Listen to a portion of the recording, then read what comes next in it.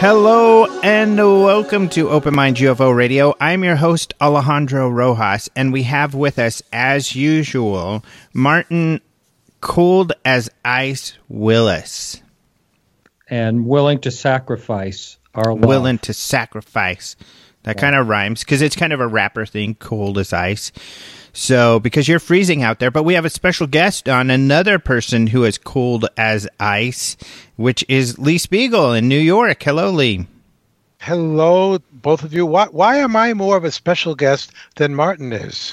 Well, Martin's on regularly, so by definition, you're a special guest. Yeah. Okay, old news, no pun intended. I got this. So I'm the irregular special guest. Okay. Yeah, irregular special guest is a good way to put it. Yeah. So, you guys are out there on the east where it's freezing. I think it's like 70 degrees. It's sunny here. We've had a bit of a warm spell, which is so funny. And that's what people don't realize. It's global, warming? Warming is really better explained as climate change. It just means the weather's getting weird, man. That's exactly right. Well, and lately, you're right. I don't think we can use the term global warming anymore. For us here on the east, it's more appropriate to say it's global freezing. Yeah, you guys are freezing your what's off. Are you guys surviving though? You're doing okay? Yeah, it's almost like hibernation time though, Mm-hmm. I mean, it was minus 22 degrees Fahrenheit when I woke up this morning at 7 o'clock. Mm-hmm. And I think Central Park here in New York last night broke a record for most frigid temperature ever. Really? I'm not sure if that was. Yeah, and we're like about 2 or 3 days. They say from 50 degrees hitting New York. Well, fine. I mean, really, I don't know how many scarves I need to put on any given day now, or how many jackets. I will tell you. I mean, thank God for bottoms and tops thermal underwear, because it really helps. Yeah, I was in Colorado for a few days, and I wish I had it, because that's what I would be wearing. These days, my blood's so thin, I have no resistance to the cold. It's awful. I'm sure. And in fact, I said, if I'm going to live anywhere, it's got to have palm trees, or I won't be there. I have palm trees, but they're indoor. Yeah, that doesn't count.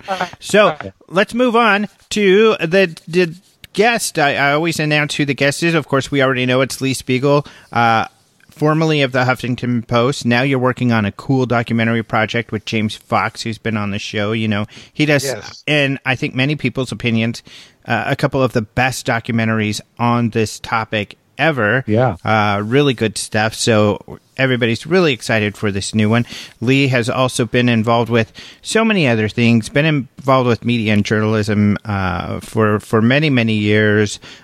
Interviewed, one of the first to interview people like astronauts and others about UFOs, worked with Hynek and Vallée and all of these important names. If you don't know who those people are, Google it. But Lee's got a lifetime of experience in journalism and especially in UFOs. So very exciting. Always good to have you on the show, Lee. And this show in particular, I love. We're going to be talking about the year in review. And for me, this is kind of like Christmas. It's kind of like opening packages because, I don't know what stories you guys are going to talk about. And so I'm always excited to hear which stories you all are going to bring up. But we'll get to that. Before that, let's go ahead and start with some of the news. So Martin, of course, is our news dude and starts us off with some of the latest news. And what you got there, Martin?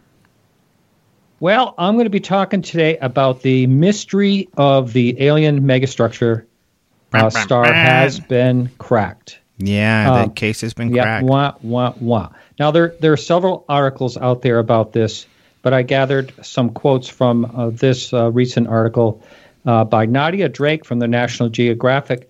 Just in a nutshell, we're going to be talking about the... You did? Yeah, she was in Hungary with us for the National Geographic thing. I got to spend some time with her. Totally not into UFOs or open to the idea at all, which is funny because it was brought up, not by me, someone else. But yeah, she's very cool. She's got a PhD and she was a ballerina in like this big group, and which both are just amazing accomplishments on their own. Because if you know, professional ballerinas go through a lot. But very cool person. Yeah. Just wanted to do that quick shout out. Sorry. Wow. No, that's great.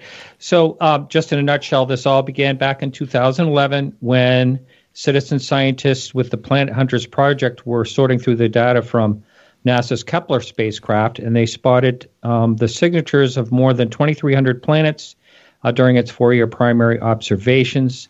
As the planets pass their stars, they have a dip or a blip in their star's light. But the dips Kepler recorded from Tabby's star didn't correspond to anything remotely like the planet shadowy fingerprint should. Instead, they appeared to be more intense and entirely random. Once alerted to the star, formerly KIC 84628552, astronomers couldn't come up with a reasonable explanation for what they were seeing.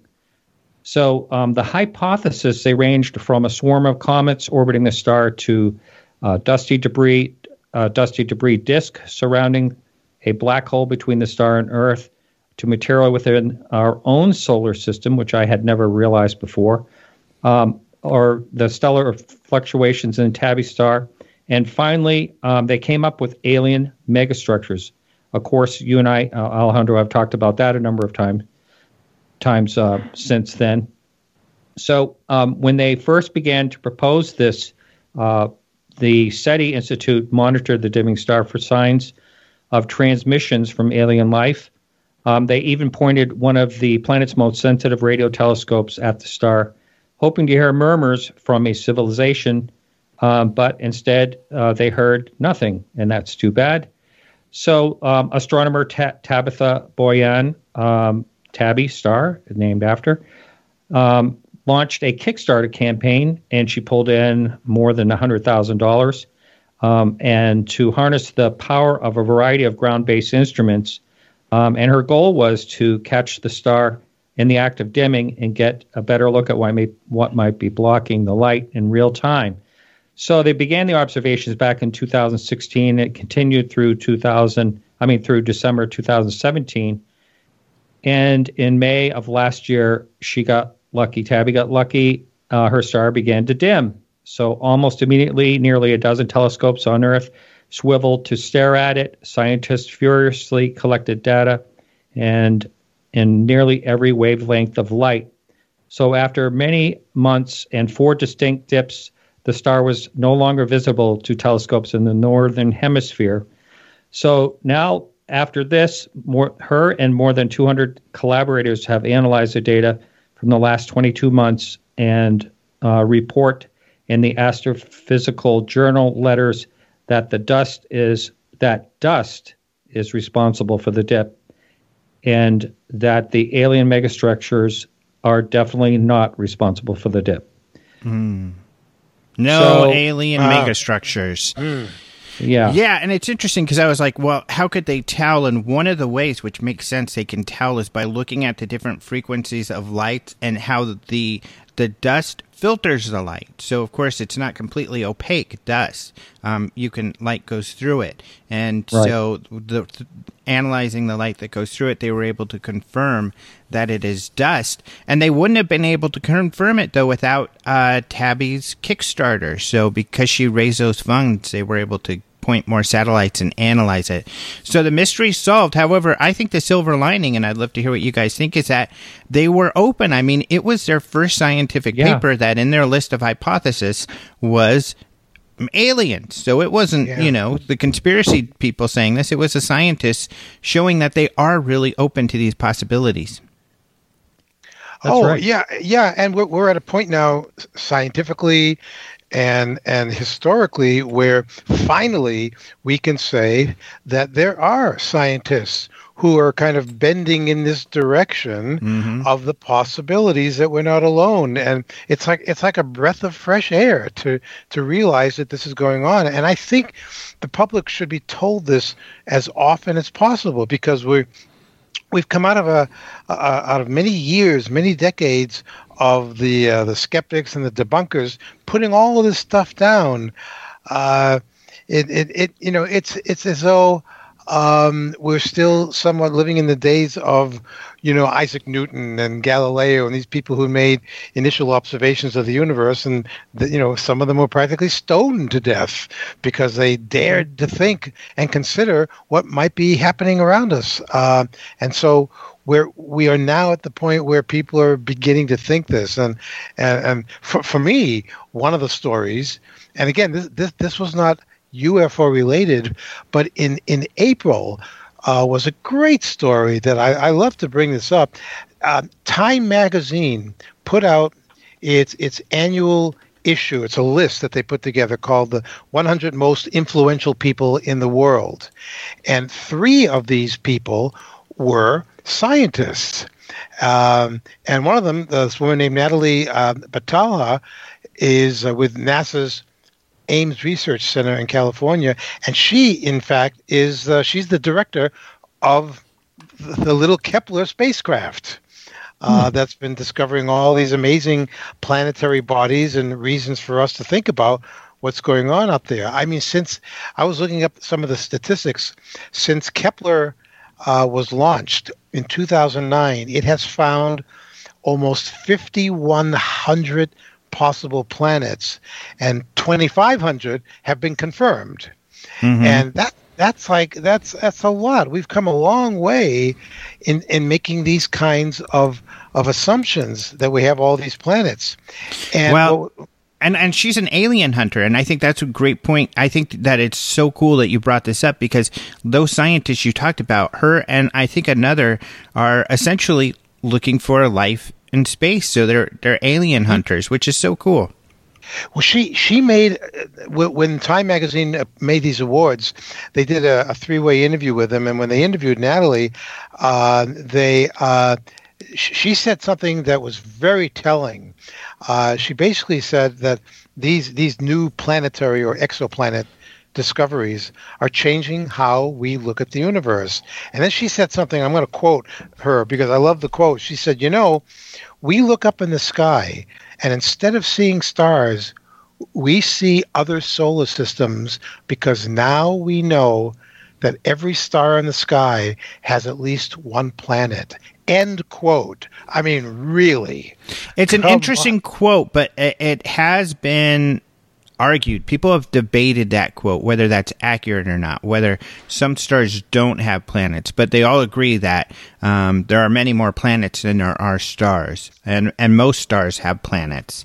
So I wonder about that. Yeah, I've gotten a lot of feedback on people debating that quote. Yeah, I think it would be, it's interesting if anybody who likes to go out on a summer or winter evening and just kind of look up at the stars at night, especially if you're in an area where you can see the Milky Way.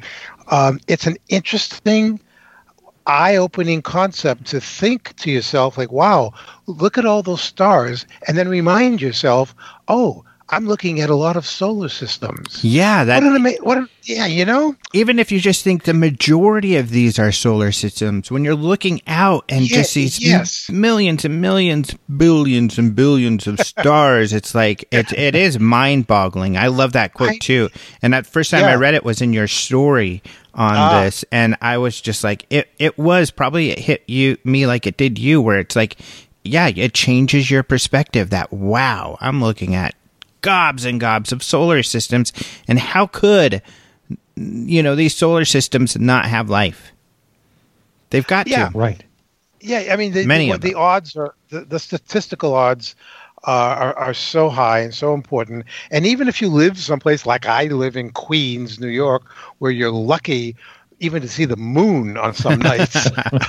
But if like all of a sudden, like you happen to see coming through the clouds or the overcast, if you see a star, I could say, wow, that could be a solar system that I'm looking at. Yeah. It's almost the basis of so much science fiction that we're all a part of. Yeah, pretty cool stuff. It's amazing. Now, Alejandro, do you happen to know about the Kepler? I know that the wheel, stopped functioning, and it was out of commission. And they were going to try to fix that remotely. Do you know anything about that? You know what? I don't know what the status is on that. Do you, Lee? I don't. No, I really don't. I haven't looked up anything involving Kepler in a while. I didn't know if it was malfunctioning at all. Although, even if there is a malfunction on Kepler, there are other ways that scientists and astronomers are able to detect planets without the use of Kepler. Right. Mm-hmm. Yeah. Just by simply using ground-based astronomical devices. But they also have a lot of data to comb through because it just gathered so much data. Yeah, and I guess, like you said, one of the wheels is broken, but they do have at least two remaining functional wheels. It's just limited, I guess, in its movement now. But I know this year we've got more planet detectors going up in space, so we should learn more this year. So the next story, you got another story for us, Marty? No, you go ahead and move on to the next one. All right. Well, I will bring up. I will bring up one other one that we wrote about recently that brought up some debate. And just for the folks listening, of course, this New York Times story, this Pentagon program's a big story. Our last couple of shows have been on it. And we'll be talking more about that one in the last segment because there's a lot to talk about. But here's one piece of new information that had come out. This came from, this is on openminds.tv, and it came from one of our contributors, Andres Mueller, who has his own German website. He's a kind of a German paranormal researcher, although he focuses on the science of all of this stuff. So he did something cool. So one of the mysteries is the Nimitz case. So we had Robert Powell on talking about Nimitz and how outside of San Diego in November of 2004, there was this sighting. Soon after it happened, or a year or two after it happened, one of the pilots who was involved wrote about it on a blog, an F-18 pilot who chased this thing. But the mystery is this, and now that the New York Times article came out, To the Stars on their website posted 2 of allegedly 3 videos they have, and one of them is this Nimitz video. So now we're able to confirm that this IR video that has been online for a while is from the Nimitz incident. But the question that people have been asking ever since this video was leaked online is, who leaked it? How did this video get online in the first place? Because it's been online for like a couple years now, and nobody is quite sure where it comes from. Well, one person had done some research, and they traced the video back to a server from a film company in Germany. And these guys do 2D and 3D animation, which led some people to believe, especially before it was confirmed, that perhaps this whole thing was hoaxed, or it was at least a video that they had made for a movie or something like that. We did get a confirmation, offline from a couple of people that it was real, but and now we do know it's real because, it was released by the guy who worked for the Department of Defense. However, how did it get leaked online is still a question that is out there. So what Andres did was get a hold of this German company and say, hey, guys, how did you get that video and get it online?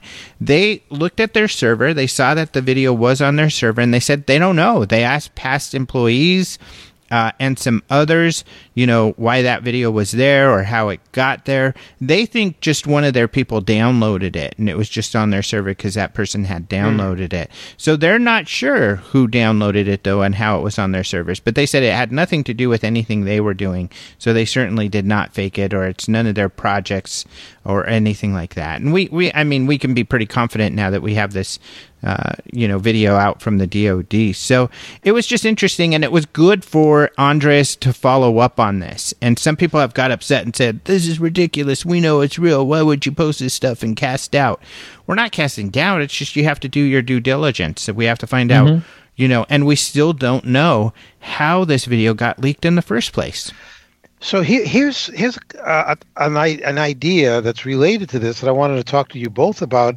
It's the whole thing about how do we feel about all of the UFO videos that are coming out of the woodwork, that woodwork known as YouTube. Every day the numbers increase, the claims increase that this is the best UFO footage ever, and now there's competition between many of the sites that are putting these things out there. They're suing each other. It's like, isn't it enough? Or have we created a monster here, and it will never be enough because the public just wants to see this stuff, whether it's real or not? I don't know. Yeah, I think it's the latter. The public wants to see it. As long as it gets hits, especially the hoaxed one, the fake ones get the most hits, it seems. Right. So if there's a demand, in our capitalist country, people are going to look to exploit that demand and make some money off of it. So that's going to continue to happen. And I think people get disappointed with me a lot because they'll send me a picture or a video and expect me to get excited about it. But even if it's a great video, even if I can verify that it's real, a video alone is not enough. You need a lot of supporting data and info, like in this DOD case, at least with this Nimitz case, that's why it's such a hard nut to crack, and you haven't heard any debunking, at least at this point. There's been little, but nothing, substantial that I've seen. And the mainstream certainly hasn't proposed any debunking, meaning like New York Times or Washington Post or some of these people who have reported on it. What they've done is interviewed the witnesses, but the witnesses are very credible. All of this comes with a whole package of evidence, which is what you need these days with film and with video. And a video by itself on YouTube, anonymously placed there, you can't really do anything with that. Right. Yeah. I mean, I remember talking to Bruce Maccabee when I first started doing my show, and he said, the video or the photo is secondary, the witness is first. A great point. I used to get frustrated with Maccabee, just like I get frustrated with Mark D'Antonio now, because Maccabee used to be the primary MUFON photo analyst, and now it's Mark. And they will look at the video and analyze it and push everything else out to the side. And I used to get frustrated because I'd say, well, what about this witness and that witness? This is all part of the evidence. And his point was, I'm looking at the video for what data the video can give me. Can I use this video as physical evidence? Does this data say definitively this is an unknown object? Which is a very, very high bar to meet, It's difficult to prove something like that. And unfortunately, this video cannot stand alone. Just like the FLIR video all by itself cannot stand alone to prove an unknown object. You need all this supporting evidence. So they make great points, that is really important. So that gives you an idea of the value of that piece of evidence. And just like in this Nimitz case, really, the value of the video is low compared to all the other evidence, such as, that the DOD has investigated it, that you have all of these pilots, career pilots, F-18 pilots and such who have witnessed it. All of that is better information than the FLIR video. Right. Well, and you just made a really good point too about how it's no matter how good a video might look, it's not as important as the competency of those who report it. And yet, I was looking through some older accounts the other day. Hey, I'm sorry, I'm going to have to ask you to hold that thought because we've got to go to break. So we'll be right back, and Lee will tell us more about his thoughts on the video. But we do have to do a break right now. If you're listening on KGRA, you'll hear a commercial break. Be sure to check out some of these people that sponsor KGRA and keep them on the air. If you're listening to the podcast, you'll hear a short musical interlude. And after that, we'll be right back with Martin and Lee, and we'll talk about the best stories of 2017. Stay tuned. We'll be talking to you soon.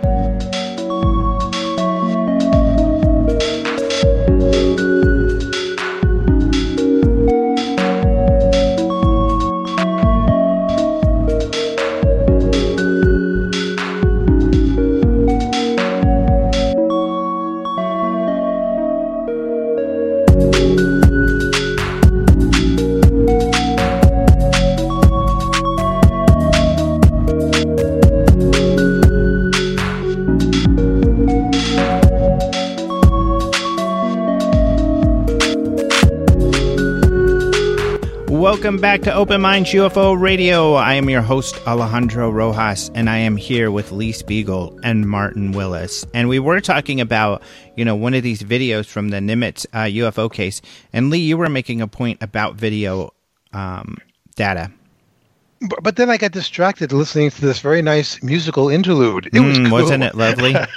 So did you forget your point? I wouldn't blame you. I do that all the time. I was starting to say that I was looking back at one of the most famous cases of all time, the Tehran, Iran case from 1976, where a couple of jet fighter pilots were scrambled because they were sent to go up and see what was in the skies that was buzzing around. And both pilots reported seeing the object, and they both reported having their instrumentation malfunctioning and their communications were malfunctioning. And when one of the pilots attempted to fire a missile at the UFO, it wouldn't fire, but that he reported that the UFO fired something back at him.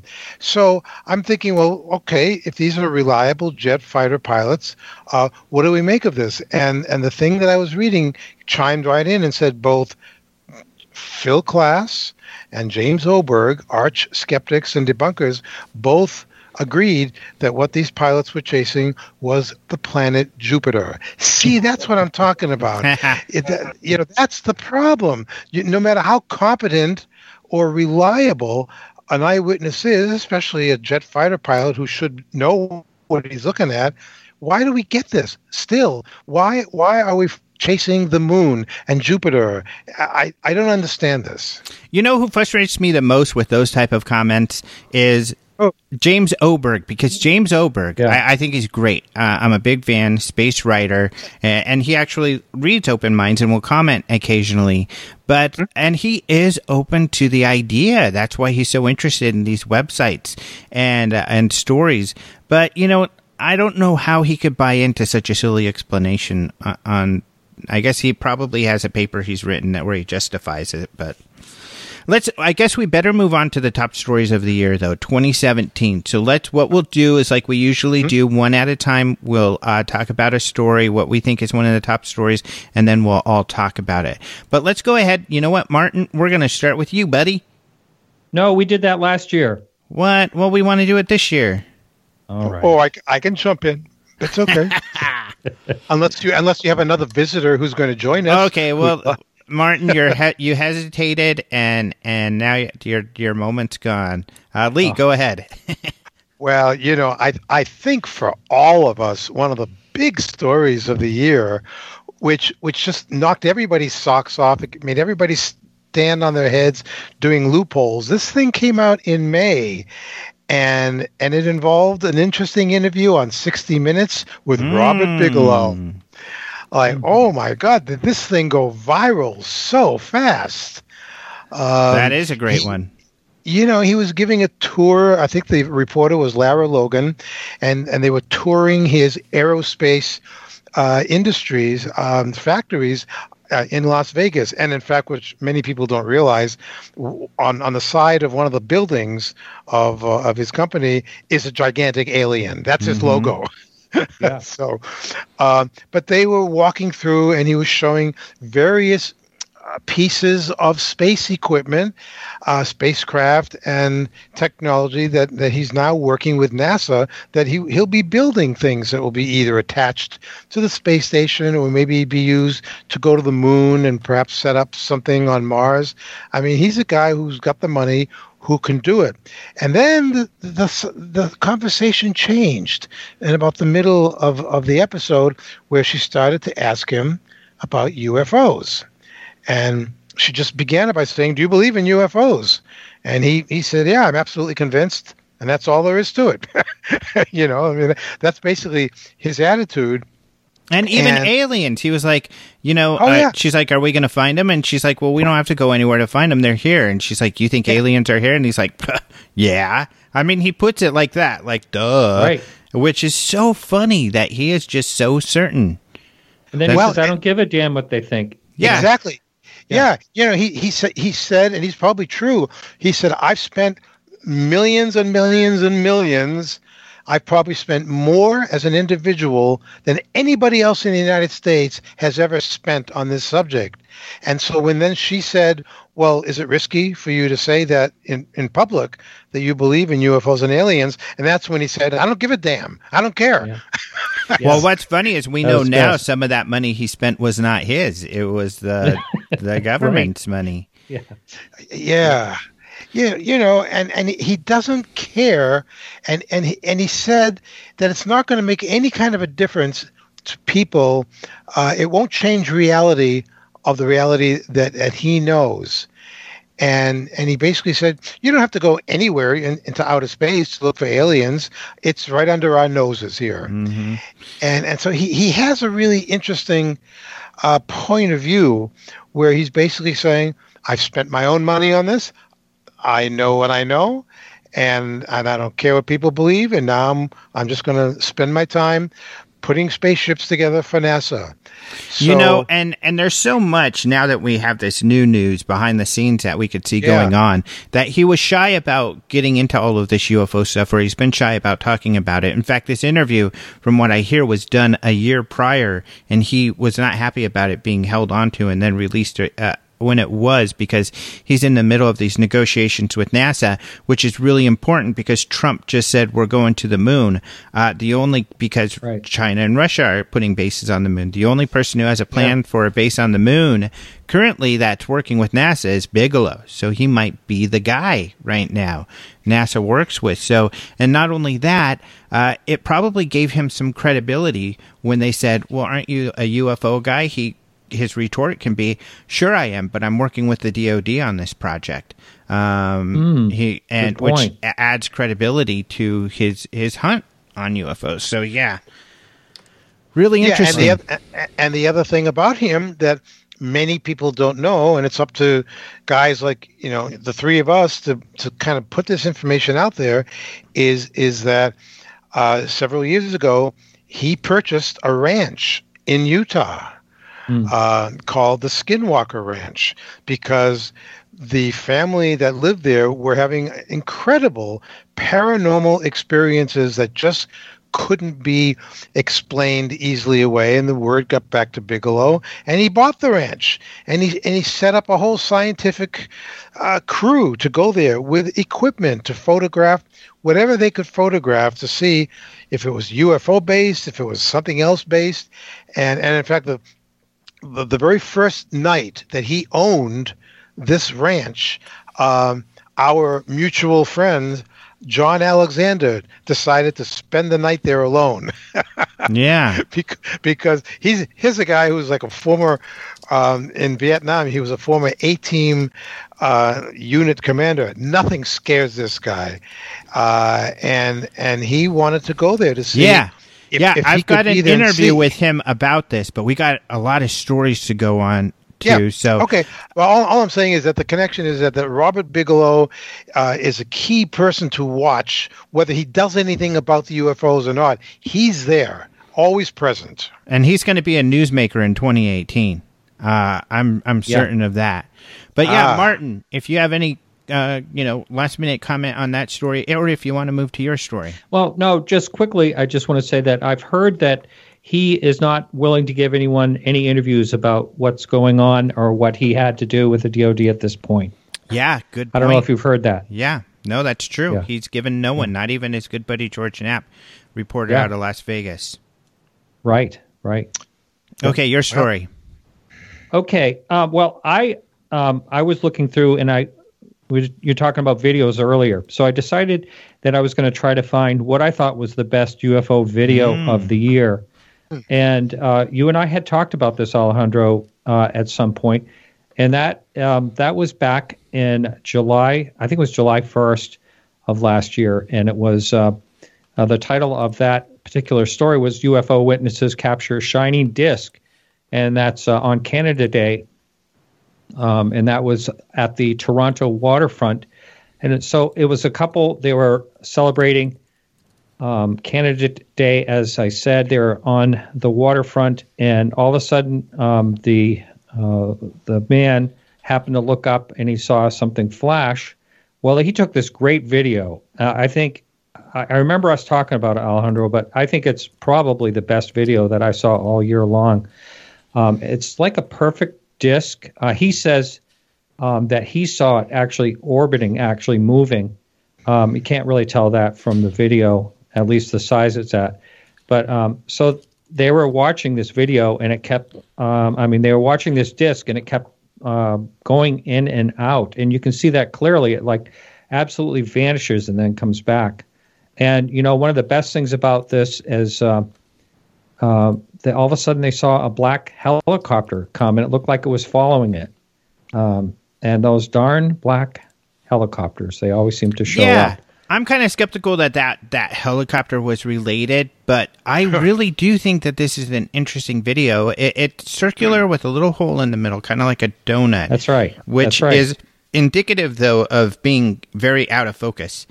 But still, it did have some weird movement. It's a great video. It's a fun video. And you know what? I don't think anybody really felt like they figured out what it was. Yeah, one time they had mentioned, you can hear them talking among each other, and they're saying, or the wife is saying, or the girlfriend is saying, I think that's, it could be a drone. And then later on, she said, no way, that was a drone. But at first they thought it you know what? The MUFON case, I'm looking now. Luckily, the MUFON investigator made a comment on the story. I forgot about this. They concluded it was the ISS. Really? Yeah. And it looked like that. How about that? So it must have been the angle of the sun hitting it. Yeah, and going in and out of focus. When the camera goes in and out of focus, it can make some weird things too. Well, that story was a real dud. No, it's an interesting video, and it's a good example how a lot of these things get figured out. But well, yeah, that's right. I mean, I've always wondered, if we can find out the conclusion of these, and so I guess we now do have that. Mm-hmm. Mm-hmm. All right. All right. So my story, my turn. Okay, here's mine. This is the first one. There's a few good stories I felt, but mine is, especially being here in Phoenix and the Phoenix Lights being such a big deal, is Kurt Russell coming out this year and saying he saw the Phoenix Light. So part of the mythology, the mythos with the Phoenix Lights is that there was a private pilot that reported seeing the lights. So Kurt Russell's story is, and this was in an interview on the BBC, it's called The One Show, and he was doing an interview with Chris Pratt for Guardians of the Galaxy 2, which was a great movie. I loved it.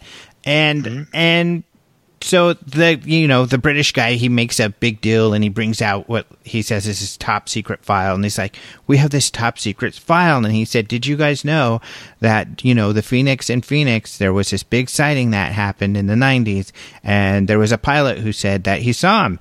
And Kurt Russell says, I am aware of that, and here's the tail numbers on that aircraft, and I know that because I was that pilot. So he says he came home one day, and he's doing some stuff, and Goldie Hawn is watching a show on UFOs, and they start talking about the Phoenix Lights, and they start talking about this pilot who had said that he had seen the UFO. And he's like, oh my gosh, that sounds familiar, because he's like, I flew my son to Phoenix about that time, and we reported a UFO. And so he looked in his records, his flight logs, and sure enough, it was on that day at that time. And he's like, wow, I'm that guy. So, yeah, Kurt Russell now. And this is part of the, even at the UFO Congress last year, we were celebrating the 25th anniversary of the Phoenix Lights. And, or is it 20th anniversary? 20, yeah. And we didn't know about this, so this is new since then. This was in May, actually, about the same time that Bigelow did his interview, or it was aired. Kurt Russell came out with this news, so that's a really cool one. I like that one. Now, Alejandro, did he get into great detail of what he observed from the angle he was at? Not really. They said they saw some mysterious lights. At first, they didn't think much of them, or at least he didn't. But then as they were flying in, they kept looking, and they couldn't figure out what they were. I think it did say they were in like a V he said in a V shape, that they were over the airport or near the airport. That they were uniform in pattern. He didn't go into a lot of information, but that's about what he said. I see. One of the things that people talk about is the enormous size of it, and that's one of the things I, was most curious about. Mm-hmm. Yeah, that supposedly this thing's really cool, big, and he did say it was large, V-shaped, 6 lights that they saw. There was so many reports, I remember, that I found intriguing, where people described, and it was at night, but it was so big. They said they knew it was big because it blocked out their visual, of the stars above it, because it was so big that it got in the way of the stars. Yeah, that's a big object. Yeah, so that's a fun story, a fun one from this year. Lee, it's your turn. In February.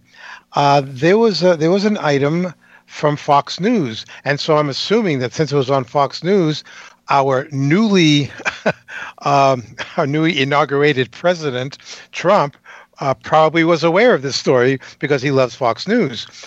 In the science section on Fox News, they had a headline that said UFO sightings hit an all-time high.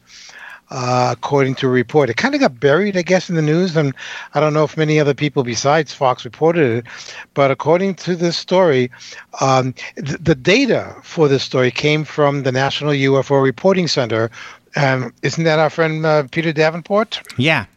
Yeah. So apparently it's all the work that he's done, all the compilations he's done, and the findings came up with some new statistics which said that UFOs are visiting Earth at an all-time high, and that the sightings are most common in the United States.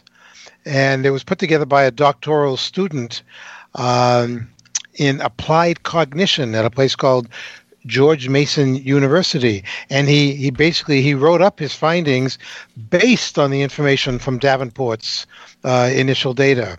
So it's interesting. He says that UFOs have been popping into our reality with over 100,000 reported sightings on record over the past 100 plus years. Mm-hmm. Interesting numbers. I forgot about that story. That is a good one. That was a cool one. Yeah, and just to recap for the year, MUFON had a total of 5,630 reports, and that was up 6%. New Fork, however, was down 6%, which I think is kind of ironic, at 4,665. And of course, as we all know, some of those reports come in from past years, and people just report them, currently. Right. Yeah, that's a good one. That is interesting, and I have a follow-up for that one, but it's Martin's turn. Oh, no. Go ahead and follow up. We can go out of order. That's cool. Martin, you always give up your turn. But I'll just add to that, because one of mine was, and I give her so many props, is Cheryl Costa. Cheryl Costa wrote her book, the UFO Sightings Desk Reference. That came out in April. And it was funny they wrote this story because she did a lot of work shopping around and getting attention for her book. And she did a great job. The New York Times, practically all of the big media had covered some of the statistics from her book. And it's cool because, every local reporter, when you talk to them, they say, okay, that's interesting, but what about local? What's happening in my area? And that's what her book answers. Everybody can look up and say, hey, look, in my particular area, there's this many sightings. So there have been so many stories throughout the years generated not just by her book, but her getting out there and promoting her book. And I think she's done a spectacular job, and it really got UFOs in the news all year long. That's right. And I was looking at that myself to talk about that. And also she had an article come out in the New York Times, the one we're going to talk about wasn't the first one this year. Right. All right. Yeah. Your next story, Martin. All right, so I'm just reporting this one because I think this is a great sighting, nothing fantastical in any type of way. But this was because the reason I like this one is because it was a very long-lasting and unusual sighting, and it was also by multiple witnesses. So this was in Dallas, and they were watching actually multiple objects. The witness was outside walking the dog at 11 p.m., This is back in June of 2017, and observed a white light that looked like a star at first. And here I quote, I realized the light was moving back and forth east to west very fast and appeared to be slowly moving down, the witness stated. I went inside and got everyone to come out. We grabbed binoculars, and you could see the light was attached or tethered to something large and shaped like a triangle. The light appeared to drag the triangle across the sky and back again, but it was descending. And then as the object came closer, the witness could see the triangle was big and black like a wing, and there was an attachment between it and the light. And he goes on to say they watched for an hour and went inside and posted on Facebook. I think that's kind of funny, hoping that someone may go outside themselves and take a look at it in their area. Instead, he got a lot of amusing comments. So they continued back out and was hoping other people in the neighborhood would wake up. But after 2 hours, the objects moved directly over their heads, and they lay down their front lawn and sharing their binoculars, trying to see what it was. And they tried to take videos and pictures, but all you could see was the light and not the thing being pulled around. At 2 a.m., 2 other objects appeared. Now, they had different lights. I should say that these the first object had like red lights, and these other ones had red and green, which, of course, is what you would think on an aircraft.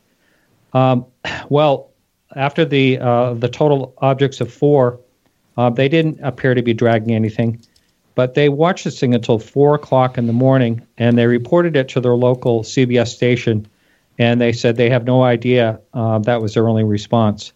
So the videos...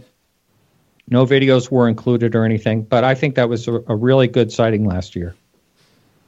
Yeah, I mean, that one was just anecdotal, but I guess it is interesting. Triangles, of course, are spotted so often. But we're running low on time. Lee, Lee, why don't you name a couple if you want? And we'll just... we did a story at HuffPost in March about how 2 Harvard scientists were suggesting that aliens may be using giant radio beams to travel through the cosmos, like using giant interstellar sails, if you will. And I like the story because it was like they were Harvard University scientists, and they were saying that there are these things that are known as fast radio bursts or FRBs. and they've been detected mostly in very distant galaxies. And the two scientists are suggesting this is evidence of how aliens may be traveling from one place to another. And these are radio bursts that can propel their sails to great distances. And we've only seen maybe a handful in the last 10 years. Only maybe 17 have been reported. But since we have so many possible new other galaxies to look at, we can see these things from very distant galaxies. And they're saying that if we can see one of these radio bursts that's so far away, that means it's the brightest thing that we've ever imagined seeing because of the distances it takes for that light to get from here to there. Mm-hmm. We're almost out of time for this segment, okay. So we're going to have to go to break. But yeah, fast radio bursts was on my list too, because these are these signals that are detected. And the Breakthrough Listen, this new thing put up by this rich guy in Russia, they listened to a few more, and even though some were identified as a microwave in one of the listening posts, the others have not been explained. So still a mystery, and even SETI and those conservative guys are looking at this one. Really weird. But we've got to go to break. If you're listening on KGRA, you're going to hear some commercials for a couple minutes. If you're listening on the podcast, we'll just have a short musical interlude, and we'll be right back.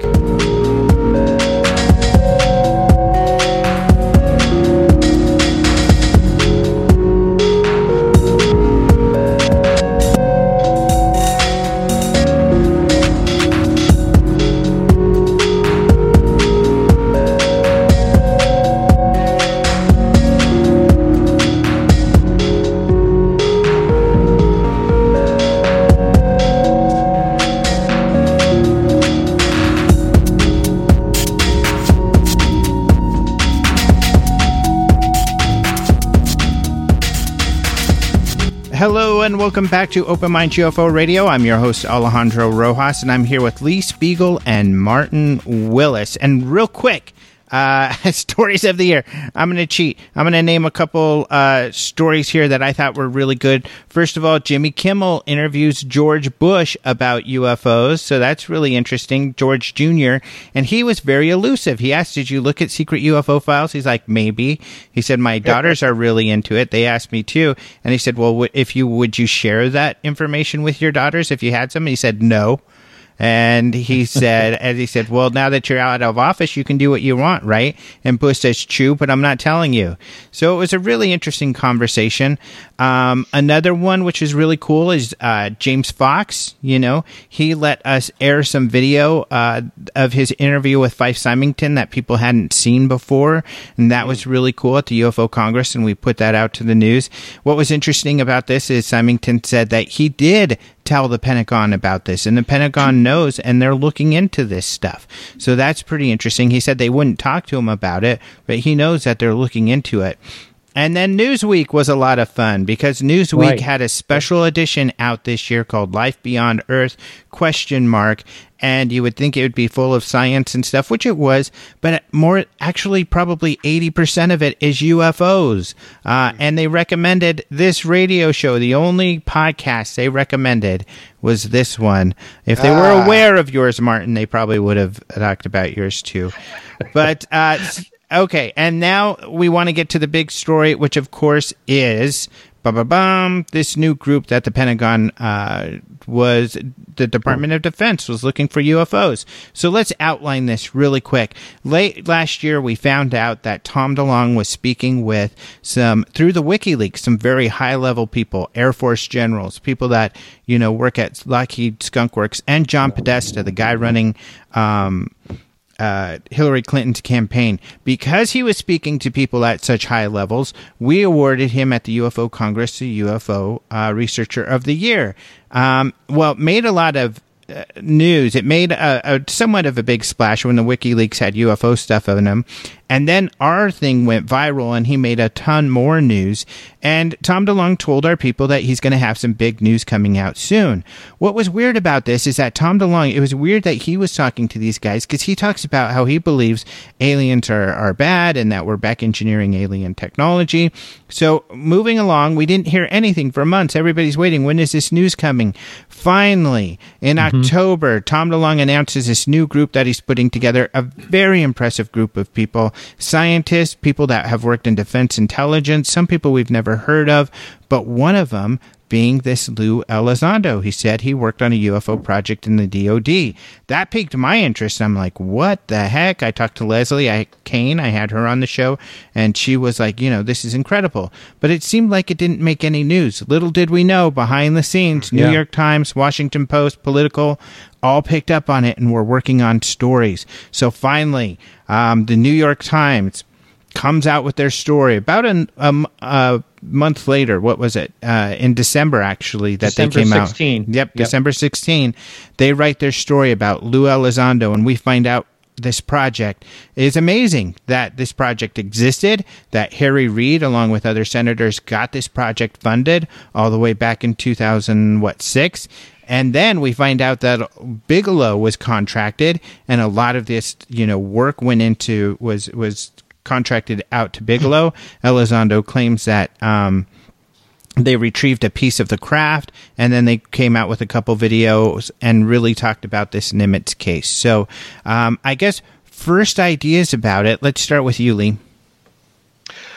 Well, the thing about the case, I think that made the biggest impression on me was that, first of all, I thought that the video that was released was a little too short, and I'm assuming that most people felt the same way. It's like, show us more. I wanted to see how the object left, but we were just kind of left hanging there, and the video ended. That was a surprise to me. But the other thing that I think I'm correct about this, not in any of the news items or news statements or quotes that were issued by the Pentagon or anyone in the Department of Defense, no one actually said we started this project in 2007 because we thought there might be an extraterrestrial relationship here. All that they said, and it almost felt like a bit of a cover story to me, was, well, we believed in the reliability of a lot of our jet fighter pilots, because why wouldn't we believe them? And there were enough reports so that we started to think, well, maybe the Russians or the Chinese have developed their own super secret technology that's more advanced than what we have. We should start a program and investigate it and spend taxpayers $22 million. And let's see if we can determine if this is another country's technology. And if so, then that would be some cause for possible threat of our national security. That was the story. That was the cover story, as I put it, that they came out with. Nobody actually said we spent 5 years looking into this on the possibility there could be extraterrestrials. I thought that was a little interesting, and a lot of people didn't pick up on that. Well, I think. What do you think? Yeah, but I don't think they should have said that because that's not what the project was. I don't get that impression at all. That would I don't know why they would say that, and it would be damaging to what they're doing to say that. Although there's a little bit of an implication in that Bob Bigelow is the guy that the money was given to. Bob Bigelow, of course, said he believed in aliens not too long ago. Not too much earlier. I thought it was interesting that Harry Reid said another person that inspired him to fund this project was John Glenn had told him years ago to look into UFOs. John Glenn, of course, being the astronaut who was the first man to orbit the Earth. Very important person. We've never heard he's been interested in this topic, but he said there are some very credible reports. You really should look into this. It's important. So, yeah, I don't think it's not about aliens. I don't know why they would say it's about aliens. Do you get the impression it is about aliens? Well, I guess when the whole story broke, I think that that's what the public was taking from this. Like, oh, Pentagon releasing its top secret UFO study group. Oh, it must be aliens. And when they showed the video, it actually showed an object that looked like it could be doing impossible things in the middle of the screen. Well, that can't possibly be something that's put together by another nation on Earth. It must be aliens. I mean, that's the implication that I think most people got from this. Well, and I feel that they haven't been strong enough. Leslie has been doing this quite a bit, but I think that, a lot of the media people try to get him to talk about aliens, and they shouldn't. I mean, this is about investigating UFOs. The data will lead us to whatever conclusion there may be, but we don't have enough, like Jacques Vallée says, you're a good buddy, a good researcher, that we have to let the data guide us. Martin, what do you think? Well, I think it's interesting. I spoke with Stan Friedman the other day, and he actually had a different take on that. I was actually kind of surprised. He said, that he says, I only am accountable for myself. And he says, I was never afraid to say that some UFOs are alien spacecraft. And he's saying that he thinks that they should have not worried so much. That was, that's Stan's opinion. I have a clip here of just what I asked him, what he thought about the whole thing, and I'd like to play that now. It's okay. About 50 seconds. Yeah, here it goes. Well, I was frankly enormously surprised. I was delighted. I thought it was handled very well. I was surprised, as a matter of fact. I had heard Tom DeLonge. I'd read his book, and I knew he seemed to be short on evidence, a lot of story. But I think he handled this release extremely well. And the other guys with him, Elizondo and so forth, I was very impressed. It's the most impressive single UFO event I've seen in a very long time. And I was very pleased about it. I had calls about it. I mean, there were a lot of things that we didn't talk about, that they didn't talk about, but still, it looked like a whole new ball game, to tell you the truth. Yeah, nice quote.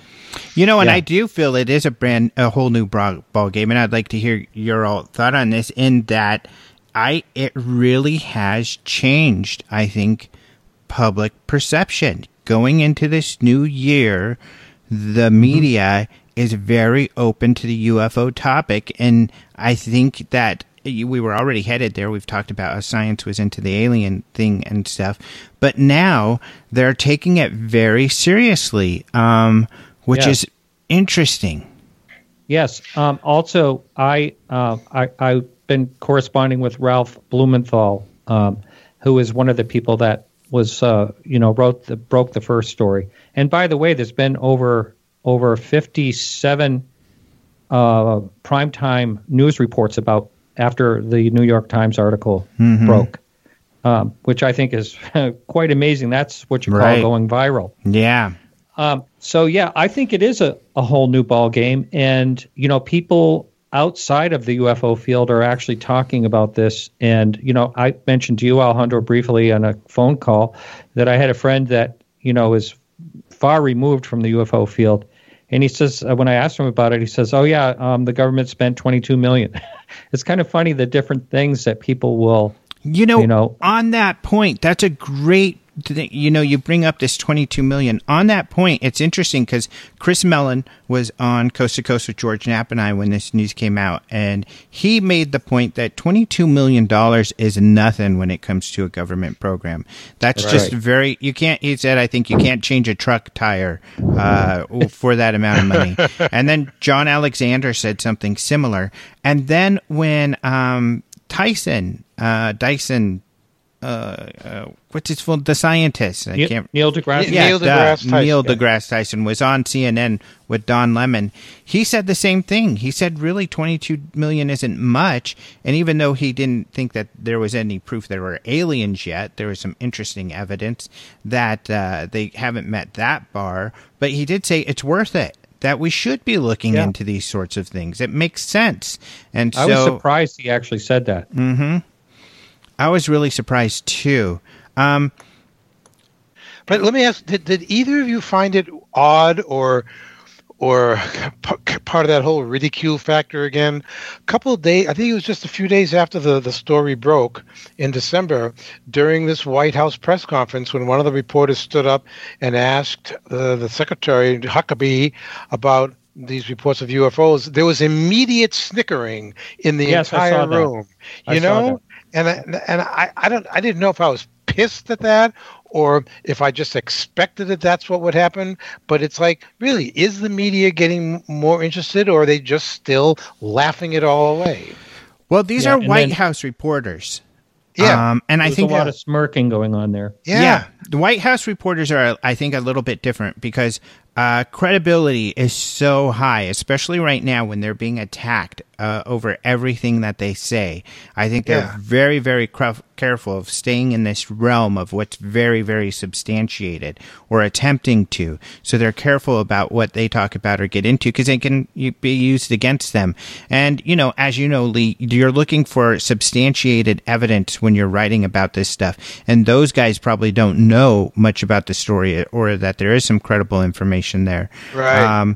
But what's interesting about that is that the White House has made no comment, and we really haven't heard much from the DOD as far as official comments. And there's a lot of conspiracies and things going out there. Again, I like to use the data that we have, but it seems they were caught off guard. That they have not, the White House nor the DOD have really figured out how to respond yet. Maybe they're hoping the story goes away, but I don't think it is. Yeah, and I don't know if you both remember, you know, when Hillary Clinton was on the campaign trail last year, you know, and she took every opportunity to say, if you elect me president, I'm going to release those classified documents, and not once did any of that come up in any of the debates, and I was astonished by that. Mm-hmm. Yeah, I'm surprised too. Getting back earlier, I was talking about Ralph Blumenthal. And when I was corresponding with him this morning, he said that he's not making, you know, he's not going to be on the media, any type of media, for a while. And then at the end, he says, because we have some more reporting to do. Which sounds pretty exciting. And as for what's coming up, which is really important. So luckily, I'm going to have Leslie on in the next week or two. Whenever she gets, you know, whenever she has a moment, she said, I'll be the first, at least, UFO person she talks to. It's frustrating that we get segregated into this UFO realm thing. Yes, but there is an issue there. You're right. Yeah, and it's wrong. I mean, it's frustrating because you know, you should be speaking to the people who are going to be the ones who are going to be supporting you, I feel. But anyway, there's a couple of things. First of all, we need to get that third video. Supposedly, there's a third video, so we know that news is coming. Not only that, people like Robert Powell were told the government didn't have any information on this Nimitz case. Now that this has come out and, you know, Lou shared all that information, now they're saying they do have information that they are going to share. So, and no doubt people are asking about the program and a lot of information and putting in FOIA requests. So we're going to receive all of that information coming up here. One thing also is where did these videos come from? How did he get permission to release these videos? And we need more about those videos. The Washington Post, I did a story, an interview with The Sun about this because they were told that there was some confusion about these videos and that Defense Intelligence did not release any videos. And the Washington Post wrote kind of that Lou Elizondo had released these videos under a bit of a false pretense that the videos were released for educational purposes and safety purposes, not to show that there was a UFO program, which he used them for. But I was told, The Sun, Fox News picked up that story in some other places, and then I got some feedback from the group, and I can't, you know, reveal a whole lot, that was false. That the Washington Post, what they wrote was false. If that's true, that's a huge mistake, and it means the Washington Post, we can't trust everything that they wrote in their stories. The best piece of, I guess, the writing we have is from the New York Times, and then we have these personal interviews with Lou and Leslie and witnesses. So there's a lot more to come. That's right. The David Fravor, the commander that was flying that was the witness. I'm not sure if either one of you checked out his most recent interview. He gets really into detail of what happened on the Nimitz. Mm-hmm. Well, did either one of you watch that? I don't know if I've seen the most recent, but I've seen several of his interviews in the last couple of weeks. Yeah. The one part I'd like to just briefly talk about is, and I'm glad that there's not a lot of debunking out there. It's because you'd almost expect it. I know James Oberg, you talked about him earlier. I watched a news segment he was on, and he basically is saying, he was basically saying negative things about it, saying it's very similar to, Leslie Kane's Chilean, UFO, and that ended up being a jet moving away. And he says this video is so similar, and you know what? He's wrong about that, because that video, the aircraft was, I believe, 50 miles away, and this is a total different ballgame. Mm-hmm. And not only that, the witness testimony we have is way different in this instance, where you have so many witnesses of the entire Nimitz group.